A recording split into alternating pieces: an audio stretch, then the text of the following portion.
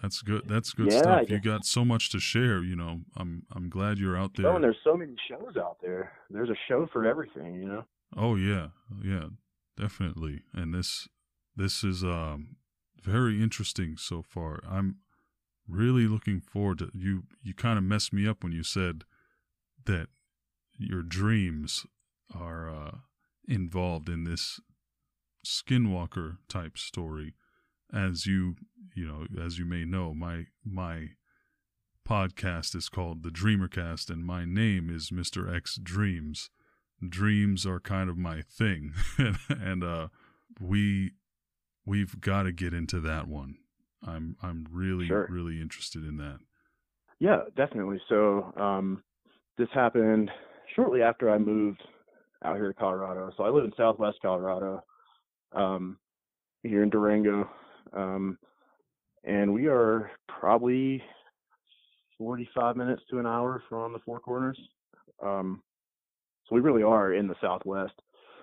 And then, of course, as soon as you get down to the Four Corners, you're there in kind of the Navajo Nation. So uh, that was one of the first areas that I explored. Because I've done mountains in North Carolina, I've done trees. Deserts have not been a part of my life though. So I decided that I would get out and give the desert a try. So I took my dog. I have two dogs now, but at the time I had one. Um, she's a Siberian Husky. I took her out to go hiking with me when I was starting to explore, surrounding areas. And we've been out to a few places. We went out to some of the old Pueblo ruins, and um, I kind of, got into reading about the Anasazi, and they're very interesting too. But that's a completely different culture.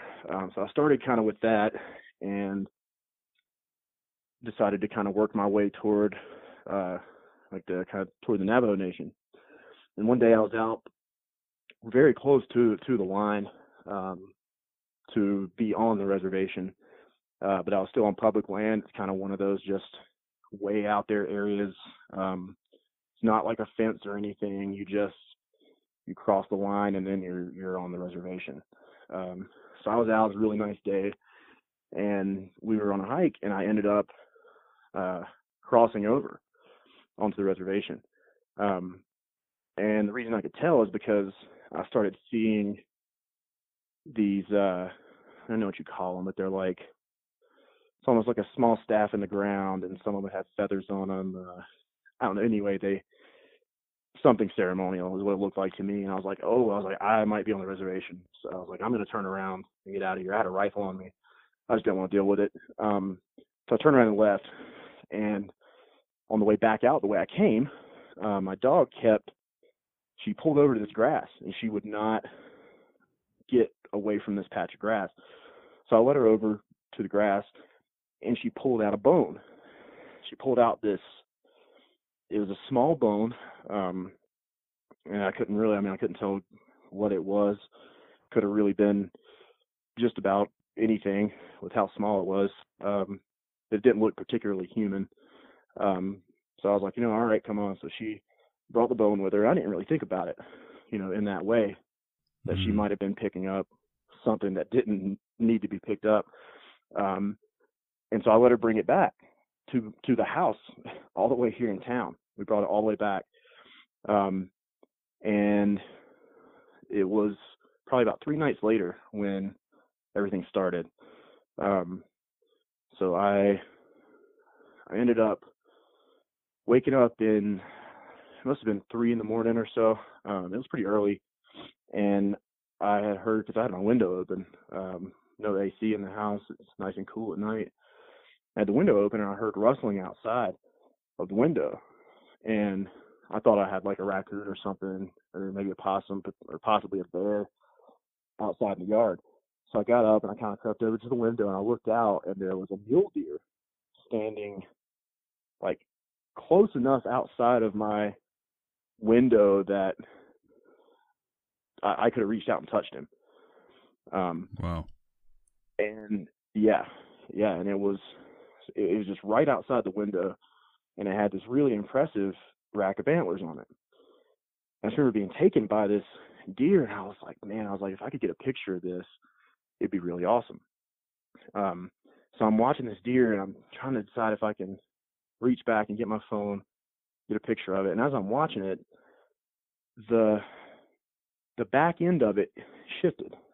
Like it didn't step sideways. It's like its back end was in one position and then it was in another one. It was very, very subtle, but it's like I saw it flicker into a different position. And then I got this just really weird feeling, and I shut the window and closed the curtain, and I went out into another part of the house. And my heart rate was up, and I could not explain what it was that had freaked me out, because it didn't take a charging posture. It didn't make a noise. There was nothing really that was startling about watching it move. But it made me feel like I had seen something really scary. And then I was like, okay, this is silly. So I went back in the room and I opened the window, and I was going to get a picture of it for my dad, and it was gone. So I'm like, whatever, maybe the street light outside flickered, and I thought I saw it move. It was just a trick of the light. And so I didn't really think about it from there. Until a few days later, when I woke up and the same one was outside, kind of right in that same area. And I can't say for sure it was the same one, but I'm pretty sure it was the same one. If not, it was the exact same size, same number of points. I mean, it was the same one. And this time it was standing out, and it was already in like a head dropped, like ready to charge position, pointed up, like kind of at the window, like head down, eyes up, looking at me like it knew I was about to open that window. And so at that point I did shut the window, and I didn't look back out of it. And so I just kind of got back into working and got busy, and it was pretty quiet for a while, and I never get to see the deer again. And then one night, this is where the dream comes in. I had this dream that I had gone out into that same area where the bone had been found. And when I got there was an old man, an old native guy. He was out, and he was wearing a skin over his head. So I mean, it was just like a person with a skin over his head and his back, but it was my dog's skin that he was wearing. He was like wearing her pelt. And so of course, in my dream I was horrified, because it was my dog, and I turned around and ran off, and the guy was just kind of laughing as I was running away. And so I wake up from that one, and when I woke up from that dream, for the next like 3 or 4 days, I just could not shake the feeling that my dog was going to attack me, which is just totally out of character. I love that dog. She has never put a tooth on me. She's so sweet. And I just could not shake the feeling that she was going to attack me. I wouldn't let her sleep in my room for a couple of days. It's like I just couldn't trust her. And I just kept having these dreams about this guy out in that area. And probably the final one that I had that really got me was I had a dream that I killed my own dog and skinned her. So I had a dream that I killed her and skinned her, and that I took the skin out to the desert, and I went to the man, and I asked him, could I change form? I asked him if I could wear skins now. And he laughed, and he said, no, but I can. And he took it from me, and he put it on, and he morphed into this just sick version of my dog, and he lunged at me, and I woke up. And from there, I was like, I might need help with this, because I started remembering that bone that she had taken out of that area, And I was like, man, I bet it's that bone. And so I went, and she just scratched on the door. That's so weird. Um, so I went and Oh, the very same dog that we're talking about? yep. Wow. But so I went and had a friend. He's a really good friend now. He was just kind of an acquaintance then. And I went to him one day after work, and we were off work. We were having a beer, and I was like, "Hey man, let's go. Let's not have a smoke, and I'll talk to you about something." Because he grew up on a reservation. So I went and talked to him, and I kind of told him what had happened, and he was like, "Man, you need to take that bone back out there." So I would take the bone back out there, go put it as close to where you found it as you can. And he said, then I would leave an offering of tobacco.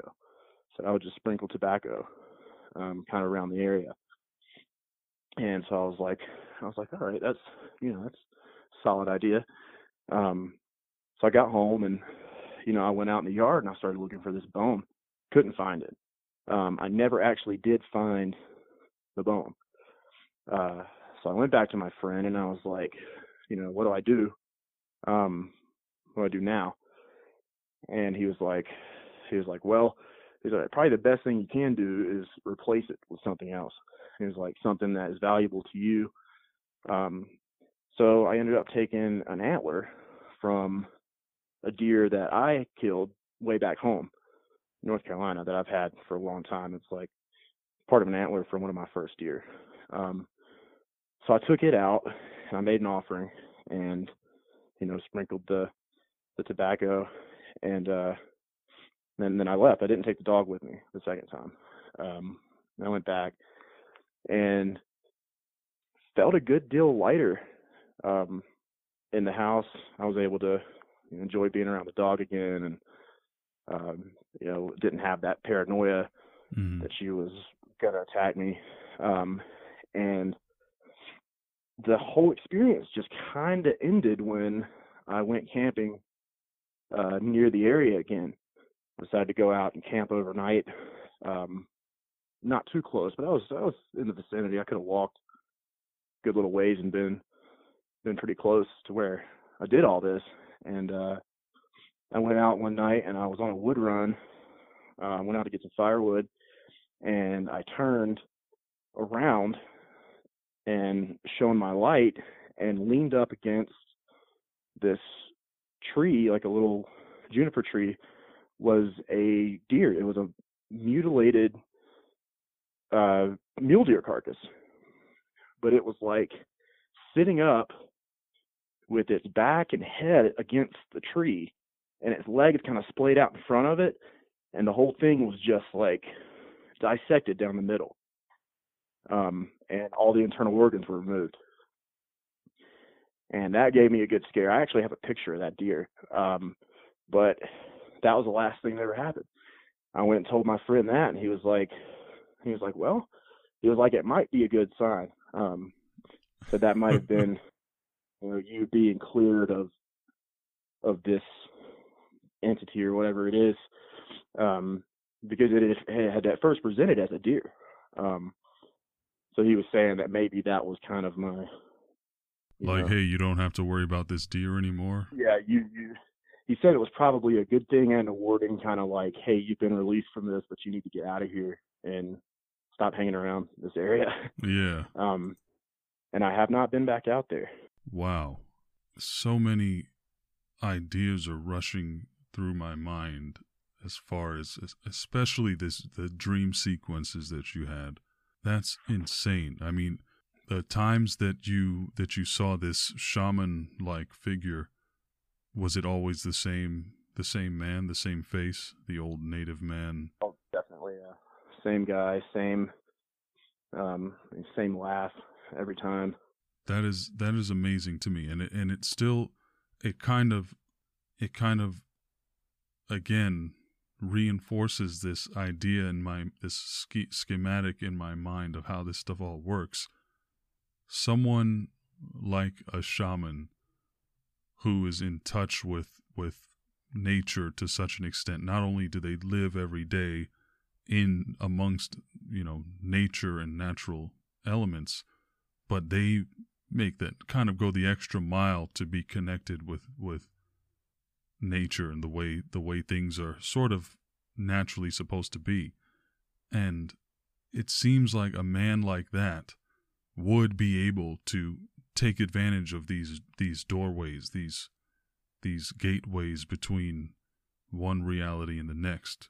I mean, who's to say someone like that can't freely walk among the dreams of other people? I don't know whether this individual is alive or not. I mean, if he's no longer alive at this time, if he's just a spirit that presides over that area, then even more so would he be able to travel through people's dreams and just sort of mess with people like he did with you. It didn't seem like he was really trying to hurt you or do anything to destroy you. He was kind of just seemed like he was messing with you. Right. Yeah. Especially he was like the way he kind of joked back and forth with you coming up and saying, you know, something you would never do, skin your own dog, and randomly ask this man, hey, can I wear the skin now? And he's like, no, you can't, but I can. And then he just pops it on and starts messing with you even further. Exactly. Yeah. It's almost like a whimsical character, the way you describe it in my mind. I pictured him. I mean, was he smiling when he was doing this, or was he serious, or what was he like? Yeah, very much like smiling, but like definitely a sinister kind of air to it, like kind of like he was having wicked fun, you know. Yeah. And it could have even been like, hey, he doesn't get a lot of chances to mess with living people, you know, to have a reason to interact with people, especially someone like you. I'm sure if this individual is a real person or a real entity or personality, I mean, this could have just been a series of very interesting and connected dreams. I mean, that's always a possibility. I try not to let the fantasies in my mind and the fantastic view of the world just carry me away, because it can easily. And I'm having tons of fun right now just thinking along those lines with your stories. But, you know, if this was an individual, a real entity, a real spirit, or a human that ascended to some level, that he had this ability to manipulate other people's dreams and invade their dreams, you know, this could easily just be him saying, hey, there's not a lot of people who can see and talk to me. There's not a lot of people who walk and randomly take something from my little area here. So I'm just going to have as much fun as I can while I can, and then I'll let him off the hook. Right. That is a fascinating tale among many that you've shared with us tonight here on the Dreamercast, Charles. Well, and they, you know, a lot of the natives, especially the people who still live on the reservations, they're serious about it. So I went and took a friend into the reservation in Arizona to go get some of his documents for a job he's trying to get. So I took him to his mom's house, and you know, we went in and had a meal, and everything was totally normal until the sun started to go down, and then I noticed how quickly we got pushed out. And I even remember his mom saying, like, come on, you need to get on the road before the sun goes down. Like, it was 100%. Like they know something that you don't. Yeah, they know there's something out there in that desert for sure. Well, I really wonder if it's an actual, like a guy that is physically walking around somewhere who also can dream walk and, you know, send or take the form of a giant mule deer and, you know, well, I mean, that's essentially people. That's essentially what a skinwalker is. I mean, it's traditionally it's a person who practices like certain types of medicine, bad medicine, which we would call we'd equate that more to something like black magic. Right. Um, so it's kind of like the darker side of medicine, and they usually have to commit some atrocity, usually like a blood killing, like of a relative or someone close to them, and then they're able to wear skins. Um, and when they're wearing skins, they're able to kind of not interdimensionally shift, but like they can defy the laws of our dimension. Um, you have reports of people getting chased by huge wolves on reservations like that follow a car at 75, 80 miles an hour, um, that type of thing. And they're always kind of just slightly unnatural in the way that they move. Um, but yeah, I mean, that's just general skinwalker culture, and that they can live for a really long time. So I wouldn't think it's outside the realm of possibility that they can interfere with dreaming as well. Yeah, and I think it's particularly interesting when you think about the fact that these types of events and these types of characters, if you will, cultural, traditional, folkloric characters, they exist where the people believe in them. You know, these things happen where maybe there's something about human belief that could manifest these types of things in a way that we can actually perceive and be affected by them just by being in that area. I mean, you don't see a lot of skinwalker stories in, like, you know, oddly enough, I had one of my previous interviews, something that sort of seemed kind of questionably could have been considered a skinwalker type of encounter, but it was in London. And one of the things that we discussed was, what are the odds of a skinwalker, a Native American legend type figure, being in a place where there's no belief in that type of thing. There's really no legs for it to stand on there, so to speak. Yeah, that's very interesting. Yeah, and but they have their own legends that they see there, and so if you go to South America, there's things that they see there that people have been talking about for hundreds and hundreds, if not thousands of years. You know, the people, the lore and the cultural beliefs and the traditions and the religions and all this stuff that people spend their lives believing in, it's almost like it just kind of seeps into the earth there somehow. And those things do happen. There's some people I couldn't tell you didn't see what you saw. No matter what I tried to say to convince you that you were totally, bogus, the sincerity with which you tell these stories leads me to believe that no one would be able to convince you that,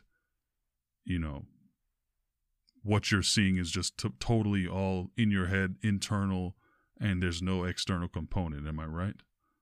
Oh, definitely. I mean, yeah. Yeah, this stuff affects people, and it in some way or another it does happen, and that's sort of what I'm trying to find out. I'm trying to understand the mechanics of all these things. Well, my theory on it, this is kind of a tangent, but Oh, I think definitely. Go ahead. I think that people, like human beings, have a deeper connection to the earth around them than they think they do. And I think that certain cultures who still live closer to nature have stronger connections. Because us in the developed world are, we have a pretty stifled connection to nature and to wilderness a lot of the time. Exactly. And I think that some people still maintain a stronger connection. I think I might be one of those people. And I think that it goes beyond just a mind-body thing. I think it is more of like a metaphysical or a supernatural connection. I think that there is an intelligent force at work in wilderness, and that it can manifest in tons of different ways. and I think that it could potentially explain Bigfoot encounters. I think that it could explain any number of weird things that people see when they're in the woods.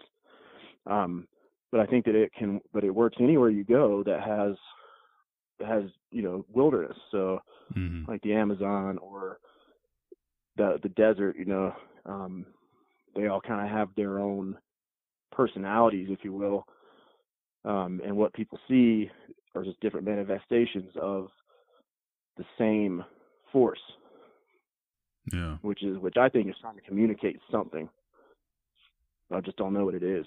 And not many of us are listening anymore. Or it's trying to self-preserve. It might be trying to self-preserve as well, but not really sure.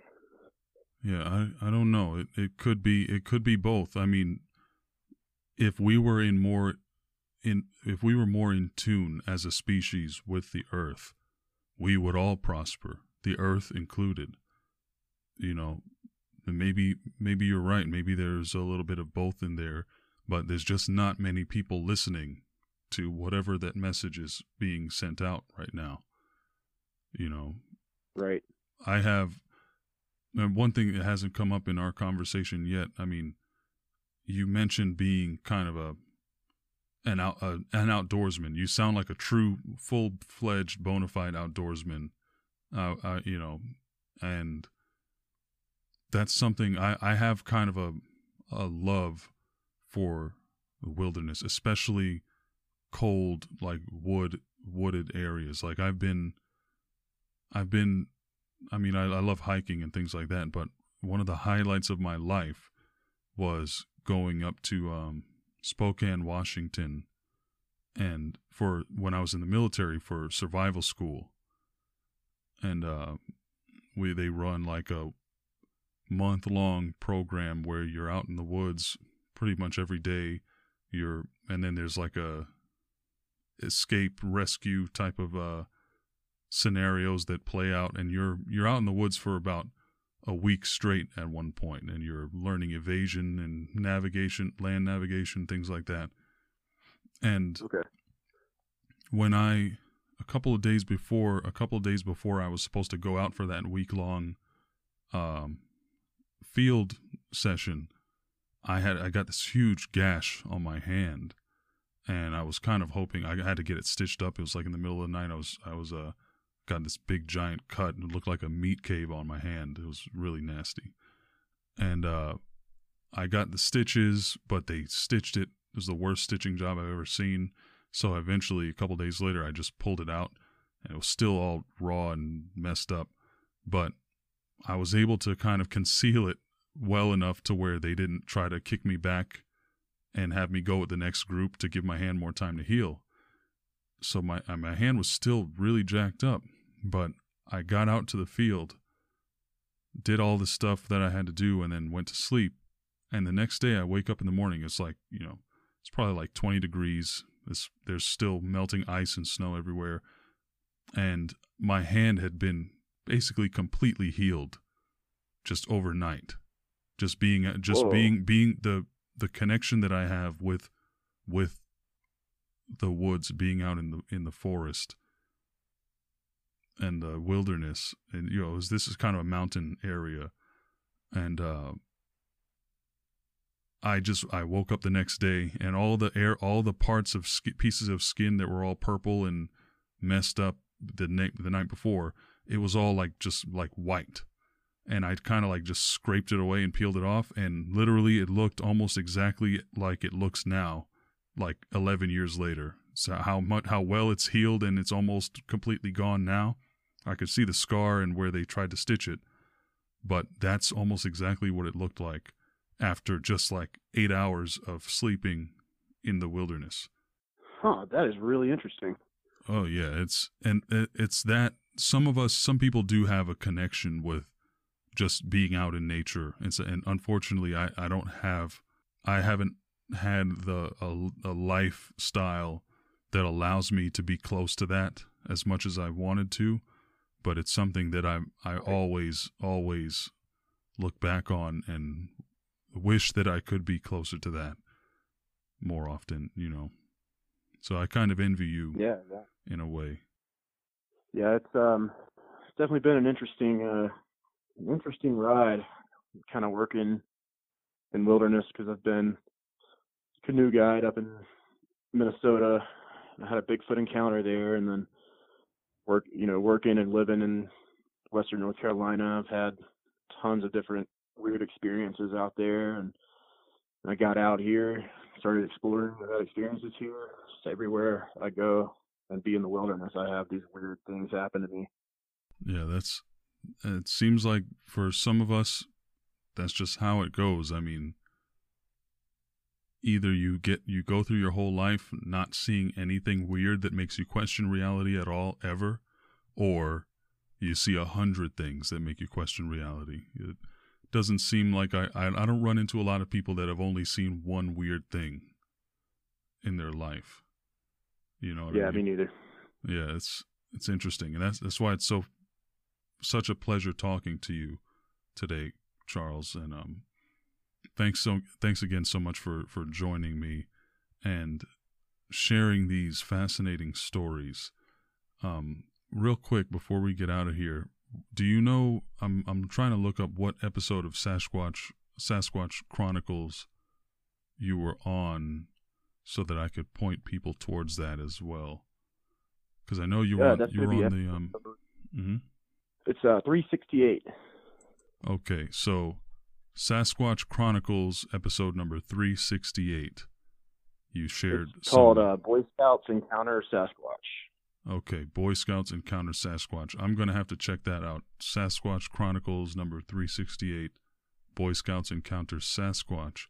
And the Confessionals podcast, episode 125, if you guys haven't heard that already, The Shape-Shifting Witch. Charles is full of stories and full of great experiences. As you can see, an excellent storyteller as well. Maybe you should be starting your own podcast pretty soon here, Charles. You certainly have the chops for it. I've thought about doing one. Oh yeah, it's catching on these days. You know, maybe we'll meet each other at a convention one day. For wilderness survival, though.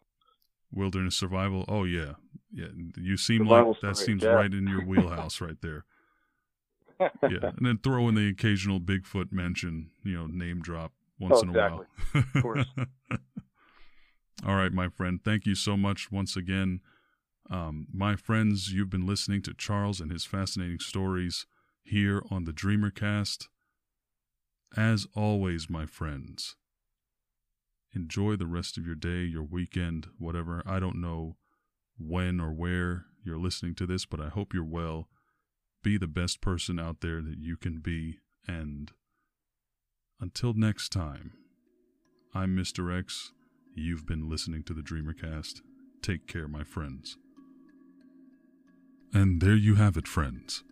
Yet another fascinating look beyond the veil. Thanks so much for listening, and I hope I've convinced you to take another step or two down the rabbit hole.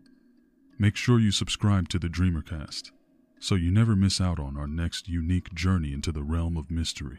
If you enjoyed the show, don't forget to drop me a 5-star rating on iTunes. It really helps me out, and I would very much appreciate it. I'd love it if you shared the show with your friends and family, anyone with a taste for the truly fascinating questions that we explore here.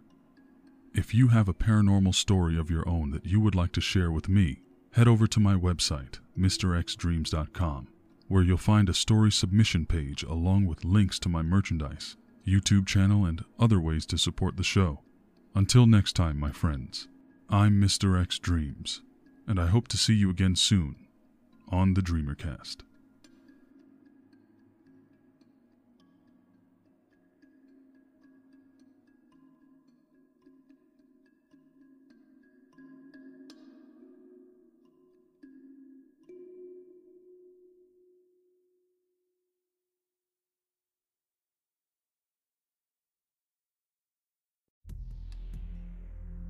Hello, my friend. I am Mr. X Dreams, your guide in this place that lives in the twilight between the waking world and the dream world. You're now listening to the DreamerCast. Here we explore the stories and ideas that, I believe, connect all human beings across both space and time. Monsters, magic, gods and ghosts, the multiverse. There is more to this existence than meets the eye. But I tell you the truth, friend. Stay with me, and you and I will together witness the birth of new worlds. Welcome to my realm. Welcome to the DreamerCast.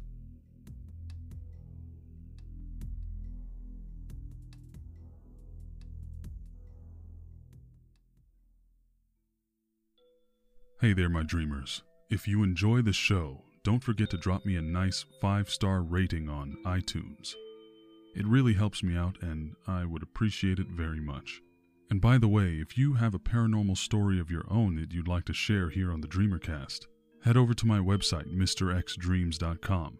That's mrxdreams.com, where you'll find a story submission page along with links to my merchandise, YouTube channel, and other ways to support the show. If this is your first time here, welcome, my friend. I'm glad to have you. If not, welcome back, my dreamer. I want you to open your mind, listen and consider these stories and their implications. Understand that the machinations of this world may be stranger than you once believed. Now, let's get into some stories and discussion here on the DreamerCast. What you are about to hear are allegedly true stories, told by and discussed with the very one who had the experience. Enjoy, my friends. All right, my friends, welcome to yet another episode of the DreamerCast. Today we have a very, very special guest. I normally call all my guests special, but this young man in particular is of special interest because not too long ago, I'm sure you guys all know about the Confessionals podcast. It's one that I was featured on not too long ago at the time of this recording, run by a friend of mine, Tony, over there at the Confessionals podcast. Episode 125, entitled The Shape-Shifting Witch, featured a man named Charles. Had some fascinating stories, encounters with, for example, an elderly woman with very interesting and suspicious powers out in the mountains of North Carolina, along with several other paranormal encounters that Charles had. If you want to check those out, check out the Confessionals podcast, episode 125. Today, we have that very same individual, Charles, here to talk about some other stories. He's not done by any means. He's got a lot more to share, including a story about a haunted apartment, some encounters with hill folk, which could mean a number of things, and I'm excited to hear about what exactly that is, and even a potential skinwalker encounter out in the Southwest. So please welcome, my friends, to the DreamerCast, Charles. How's it going?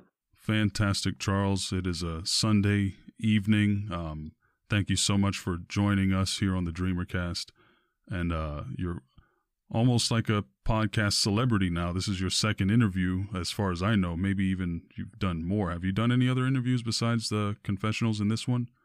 I was actually on Sasquatch Chronicles as well. You know what? My mistake. I did hear about that on your episode 125 of the Confessionals. You did mention that, and Tony, I believe, mentioned it. One of you guys mentioned that. So I must have forgotten about that. I listened to the whole episode. It was absolutely fascinating, and I wish I was on that call because I had so many thoughts and ideas about that I wanted to discuss. But we are going to talk about some more stuff. I remember at the end of that interview, you mentioned that you had other encounters, and I reached out to Tony, and then he put me in contact with you, which was very nice of him. And here we are. Definitely, yeah. Tony's a great guy. I'm happy to be here. I'm glad he put me in contact. Oh, always a pleasure and an honor to speak with you, my friend. So let's get into these stories. Haunted apartment. I believe this one was in North Carolina as well, correct? That's correct. So yeah, this was in Asheville, North Carolina. Um, it's just a pretty standard townhome. They're called the Woods townhomes. I'm sure anybody in Asheville knows exactly what I'm talking about. Um, they're a little bit older, but they're not terribly old. I think they were built in 70s or 80s. So they're a little older inside. And they've got a little history.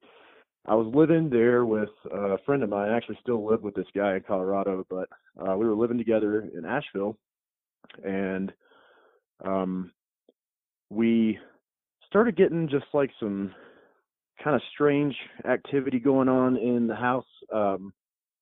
Just pops and bangs and creaks, stuff that happens in old buildings. So we didn't think a whole lot of it.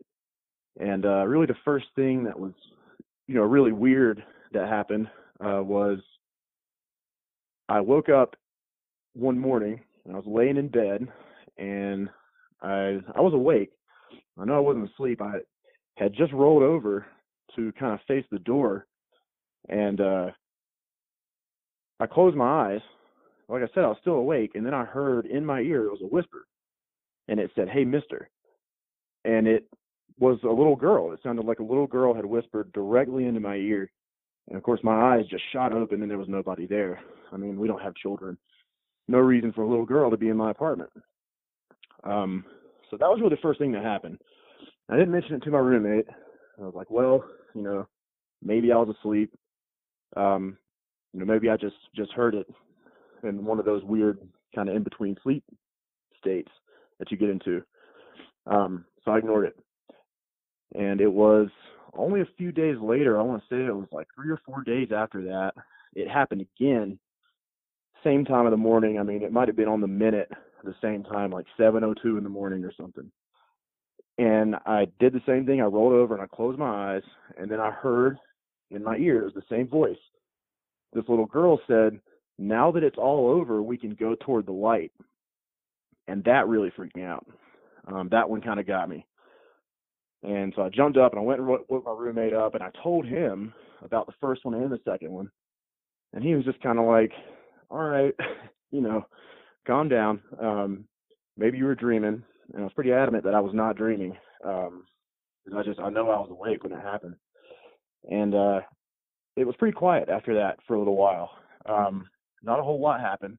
And one night we had a friend over, and she's, kind of into mysterious stuff like I am. Whereas my roommate, not so much.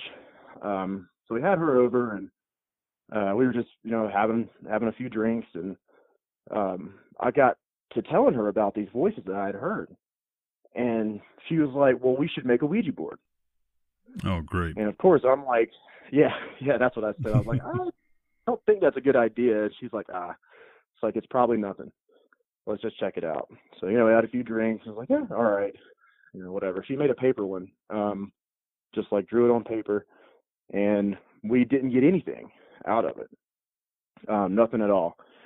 And then a few days later, my roommate was in his room in the morning, and he was sitting on his bed on his laptop, and he claims that he saw something like in his peripheral vision kind of fall, like it just fell out of the sky, kind of materialized.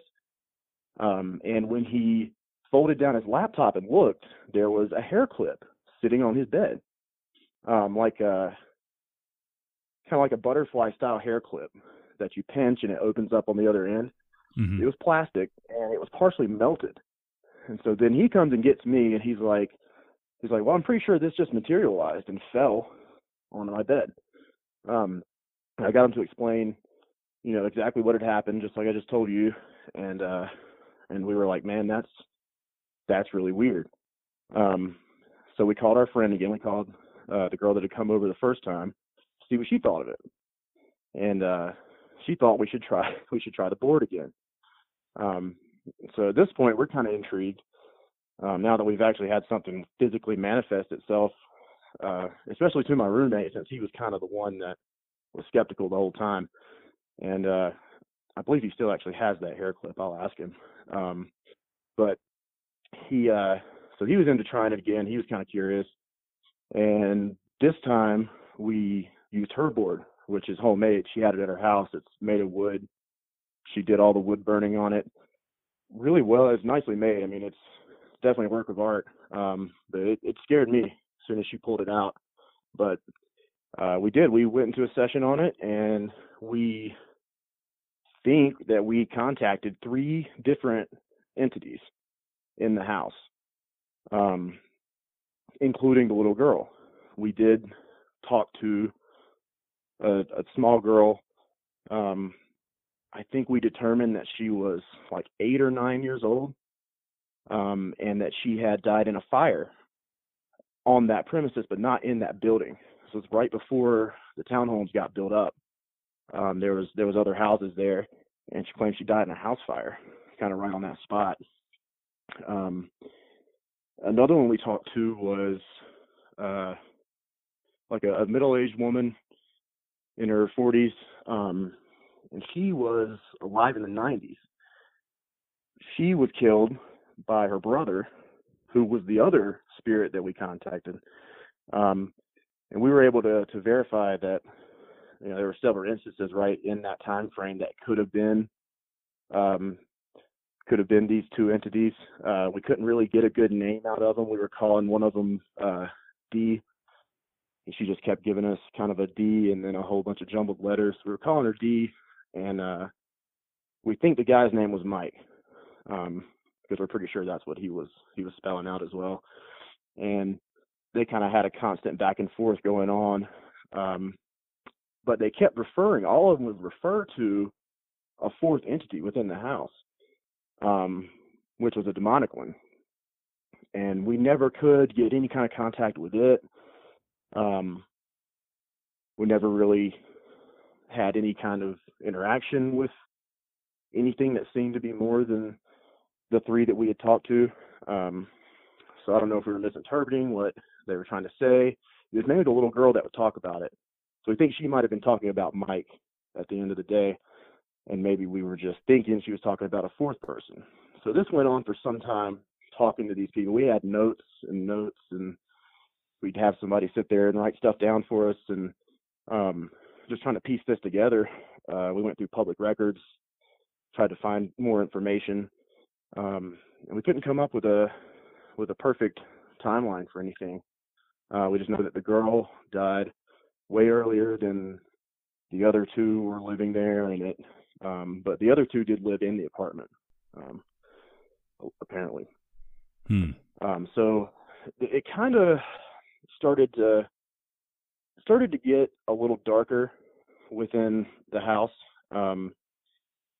after we had more and more sessions on the board, because she started leaving her board over at our place so we could use it. And then it got into where I started using it alone, which you're definitely not supposed to do. So I started using it by myself every now and then. My roommate and I would work separate shifts. We were working for a wilderness program, and so we'd be out of the house for a full 8 days while the other one was there. And then we'd switch it up, and the other one would go to work. So I would be there totally alone in the apartment for a week at a time. And I got to where I didn't want to sleep upstairs in the bedroom. It wasn't my bedroom that was the problem. It was the stairs. I didn't want to be on the stairs. The bathroom was upstairs, and it got so bad that I started peeing in the yard at night. I would sleep on the couch downstairs and go outside. Wow. And I couldn't pinpoint what it was. I just did not want to turn that corner and look up the stairs. And so it just got kind of to be a little weird. And then one night I was laying on the couch, and I was asleep, and I woke up, and I swear I saw a cup of water suspended in the air over a table. So, like, over the coffee table right next to me. And as soon as I woke up out of my, just kind of being groggy, I looked, and the water in the glass was still shaking. So it's like I saw it in kind of an in-between sleep state, and when I was fully awake, the water in the glass was moving. But I mean, it was 2 or 3 feet up off the table. I swear I saw it. And you didn't hear it drop or anything. It just sort of was there. No, it was just kind of like back on the table. Yeah. Wow. And really probably one of the weirdest things that happened, I think, was we had a friend come stay because I was going back to my parents' house to visit them, which was about 7 hours away, and my buddy was going to be on shift.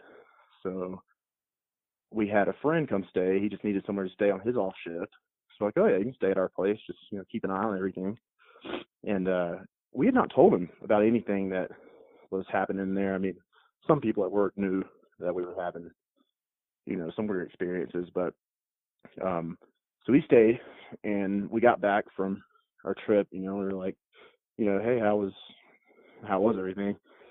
And he was like, man, that place is really weird. And I was like, what do you mean? And he said, well, I didn't want to go up the stairs to go to the bathroom. He said, I got creeped out by the stairs every time I'd go near them. And it got so bad for him that he started going outside too and sleeping on the couch.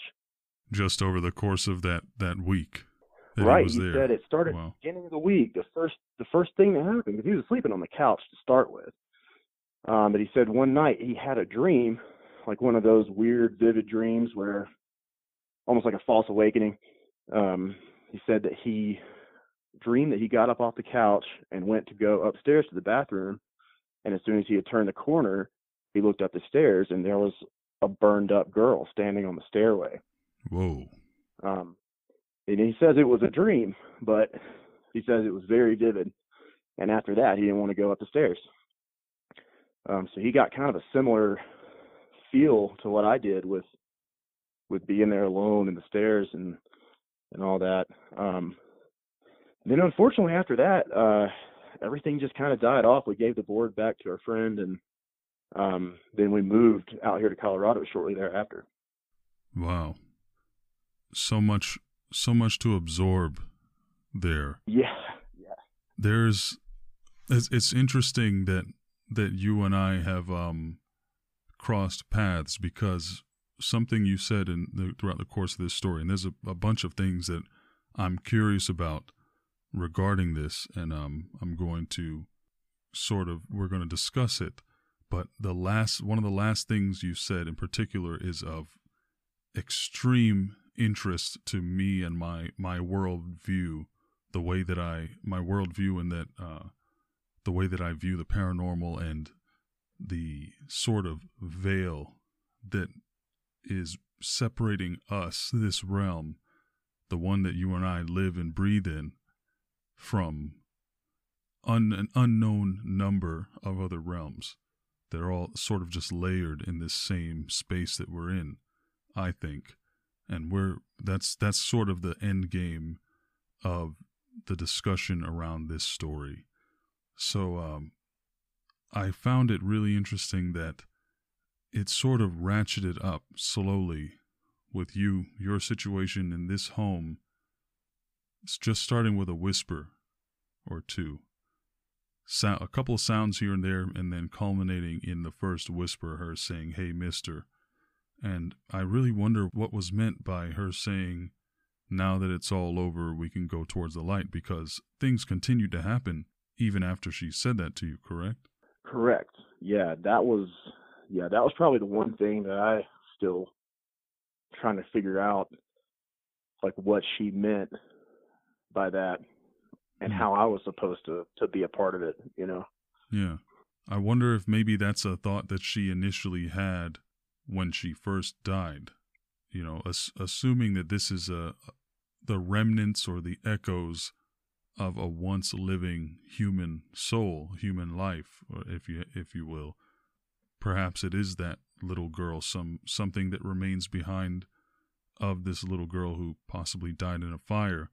It's, in my experience, just like with the people that you saw on the plantation grounds, like the Aunt Jemima type figure that you saw just moving her arms up and down, with you mentioned her almost like she's hanging clothes, but there were no clothes there. Am I right? Correct. Yep.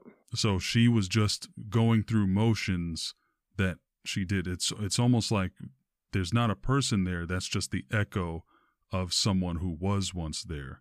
Yeah, that's how I was trying to explain it to Tony. I couldn't put it in words properly, but yeah, that's exactly what it is. It's like almost like an imprinted memory of something that happened at one point. Yeah, or a broken record sort of thing. Yeah, exactly. And yeah, that's that type of thing is so fascinating to me. That's why I was like, oh man, I wish I somehow was able to join this conversation. That's what I love about paranormal podcasts in general, and why I'm starting my own, because I just gotta talk to people about this stuff. It's fascinating to me. So the paper Ouija board didn't work at all. You never got anything from that, is that right? Never got anything from it. But once you got the real deal in there, the actual hand-carved, hand-burned, fancy one, that's when you started getting some results. Yeah, and I mean, it was almost immediate with that thing. And how many people did you have using it? There was 3 of us using it the first few times, and then after those sessions, we had a friend come over to write things down for us. So we do have another friend that was present. And you all basically saw and experienced the same things. Have you spoken to them about it, and sort of gone over what? Oh yeah. We discussed it at some length for a good while after that. We still bring it up every now and then, kind of as a just a story to tell guests or something. But yeah, we've talked in pretty good detail about it. Oh, you're a brave bunch, because that's one thing I would never. I mean, I consider myself a pretty brave guy, but when it comes to things that I've heard the horror stories about, like Ouija boards, I don't know. I wouldn't. Have you guys experienced any negative effects as a result of using the Ouija board, as far as you know? I personally don't think I have.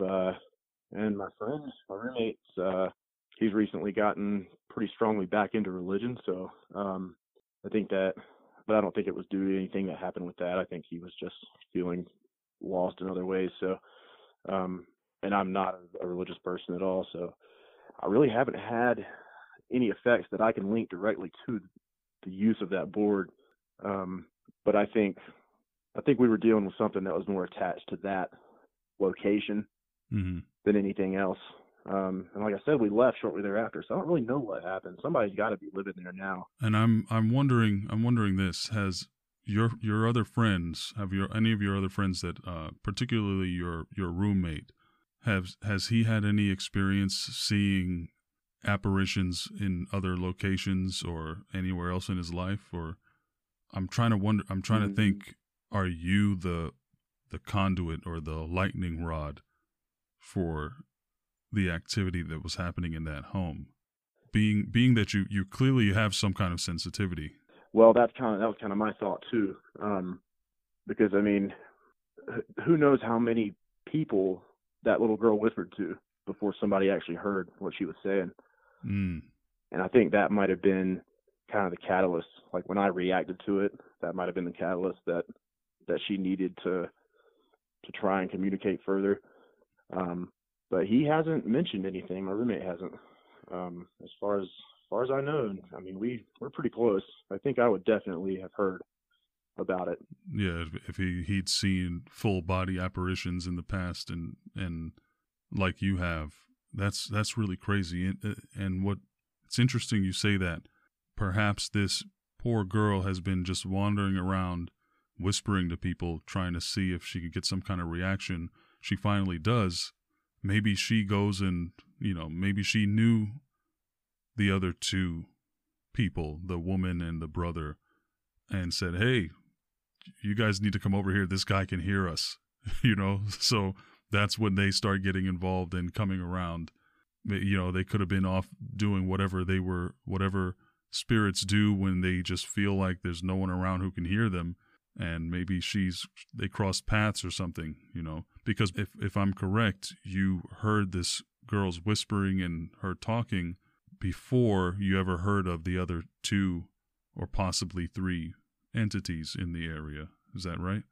That's correct. But we do know for sure that they were communicating with each other, the three of them, because we had both of the two female entities mention each other. He would mention the little girl, and the little girl would kind of mention that Dee would kind of look after her, and that she did not like Mike, which I think Mike is the other entity too. Okay.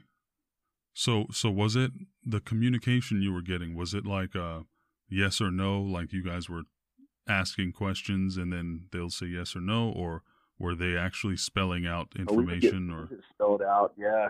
We would get phrases like the girl or stop. We had Mike multiple times try and shut down sessions. Wow, that must have been really, really unnerving. I bet the tension that must have been in that room.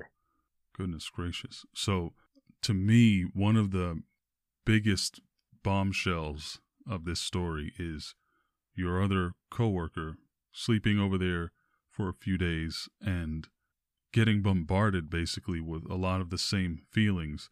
And in his dreams, he sees a burned girl. That, to me, is one of those little pieces of information or evidence, even, if you will, about the connectivity I believe exists between all these different realms. I if you don't, well, I'm sure you don't know what my idea is, but to me, I think dreams are sort of a gateway between, or maybe even like a window between this reality and others. Our human beings' ability to sort of see beyond what's normally available to us in our normal conscious state. And the fact that someone, I'm sure I'd be willing to bet that your coworker had no idea about this girl. I mean, did anyone tell him, hey, there's a girl who died in a fire and we've been contacting her and this and that. Did you guys give him any kind of heads up on that type of stuff? Oh no, he had no real details on that. He had just started working for this company, so he was kind of he just needed a place to stay. Right. We did eventually become better friends, but at the time, no, he did not know really of anything that had been going on there. Right. Yeah, and I remember you saying that, you know, he was totally what's the word I'm looking for? He was uninitiated into that whole world of the paranormal activity that you guys were involved in at the time. And for that to happen to him and for him to see that basically unprovoked, that really makes me it's a tally mark on the scoreboard in favor of my theory that dreams and, you know, the disembodied spirits, ghosts, what have you, shadow people, all these other mysterious entities, there's sort of some kind of connection or something there. It's one of these days I'm going to hear the right combination of stories and be able to kind of connect the dots, you know what I mean? But right now it's just something I'm really trying to build this theory, and that's why. And I never expected this type of crossover to happen while talking to you, but there's all these little tidbits of information, and they're all like breadcrumbs that I'm trying to track over the course of producing this podcast. So that's some really interesting information. Dreams are going to come into play again when I tell you about the Skinwalker. Oh, my man. Dreams are going to come into play there. All right, let's get it. I'm ready. So, the hill folk is something I'm not familiar with.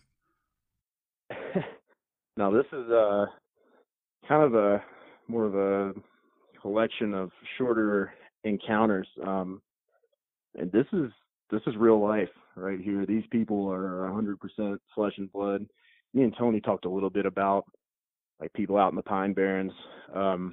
North Carolina has areas like this too.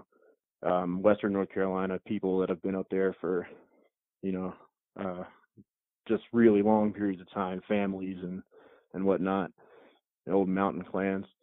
But you don't usually see these people unless you're pretty deep out in the woods. And I think probably one of the most standout experiences I had with these people. I mean, I've told this story to campers before at jobs, and they couldn't sleep for a week. We were out on the Blue Ridge Parkway, kind of outside of, we weren't too far outside of Brevard area of North Carolina. We were pretty far out there, and we're on a backpacking trip. We were several days in, so I mean, we've been backpacking away from the parkway, so we were pretty far out at this point. And we were in camp, just, you know, one night, and it's because it was a therapeutic program.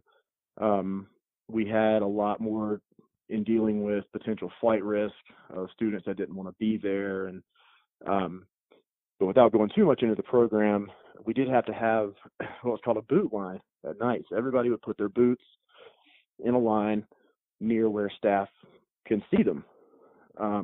So when we get up 3 times a night to do night checks, to do head counts, we can check the boots and make sure first that nobody's boots are gone, because that's a sure sign that somebody's run. So I got up one night and I did my check, and I had my red filter on my headlamp, not so I was, you know, so I didn't wake everybody up. And because I sleep under a tarp there, as a staff, you don't sleep in a tent. You sleep under a tarp between 2 tents, so that if you need to jump up and go, you can. So you're kind of sleeping out in the open. So I sit up because I heard a noise, and I sat up, and it was about time for my night check anyway.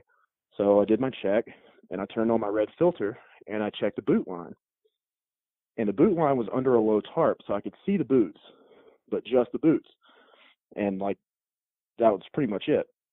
And I counted the boots, and there was 1 pair too many, which is not what usually happens. There was a bunch of children's boots, and then there was a pair of big boots at the end, an adult pair of boots. So I turned on my white filter. I flipped over to white light, and as soon as the white light hit the area, I could see that there was a pair of legs standing in those boots. And as soon as the light hit them, these feet just turned and walked off into the woods. So I jump up and just see this guy. It's just a big figure just walking off into the woods. So I do a head count, and everybody in my group is there. And I'm just thinking, what was that? Like, who does that? Just stands in your camp. So the next morning we're up and we were making breakfast. I was overpacking some of my things up, and I was looking at my map, and I could see over the top of the map, this pair of boots walks up, same ones. It was the same guy. Broad daylight now. So he walks up, and he's just looking at me, just blank stare, just an old mountain guy. He looked fairly young, but he was, you know, grizzled and sunburned, and had a big kind of wispy beard, and I mean, just typical hillbilly. But he would not say a word. Couldn't get him to say anything.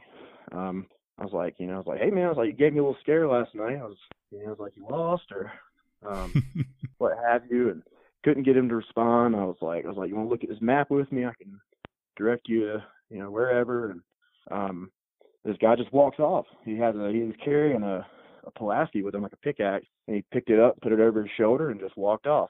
And I was like, man, this is too weird for me. So we packed up and we moved on down the trail a little ways. And we woke up a few nights later. It's probably one of the scariest things it didn't even happen really to me. I was there, but as our female staff member was asleep under the tarp with us. So we had 2 males and 1 female staff. She was the only female there at the time. It was a boys group. She was asleep, and she woke up in the middle of the night to a man braiding her hair. He was just crouched down over top of her, braiding her hair, and he was wearing night vision goggles. I don't know which part of that is weirder. She quit. No, I bet she did. I really am. I don't know what is more unnerving, a guy, mountain man, braiding a woman's hair in the middle of the night, or the fact that he's somehow wearing night vision goggles. That's weird. Oh yeah, I mean, she said that when she looked up and saw him, she immediately thought like Silence of the Lambs, like it was like just like that. She said it looked like some creepy guy in night vision goggles just leaning over top of her face, braiding her hair. And she screamed and jumped up, and he ran off. And we didn't really see a whole lot after that on that trip with those particular folks. I think there was more than one of them because she said the guy that was over her didn't have a beard. So I think it was more than one. I think they're ginseng hunters. I think they're illegal ginseng harvesters. And I think they just try to scare people out of their area. Wow. But I mean, you got to be going next level up all night just to mess with people like that. Did he at least do a good job with the braid? Actually, yeah, it wasn't too bad. She said he was pulling pretty tight, I guess, because it woke her up. But yeah, I mean, she immediately pulled it out. She just started messing with her hair. She couldn't take it. Oh, I bet. She left that day. I would have shaved my head if I was her. Yeah. Who knows where that dude had been? Right. Goodness gracious, man. And is that so? I guess that's kind of a common thing to come across people. Just that's pretty deep out in the woods, though. I would assume. I mean, it is. It's out there. And there's other things that happen out on the Parkway. There was not too recently, but it wasn't too long ago either. A woman was found just tied to a tree out there. Some guy had tied her to a tree and just left her there. And she was out there for a couple of days before they found her. But people will go out and they'll drive big long nails into roots, and then they'll shear the top off to make it a spike, so that like trail runners will get their feet impaled. And it's crazy. Jeez, was the woman found alive? Yeah, she was found alive. She was just hungry, cold. I bet dehydrated, hungry. Yeah, goodness. But I had a guy stalk me out there. That's a whole other story. But I did actually tell that one on a totally different podcast. But oh, so you're getting pretty prolific here with these interviews, huh?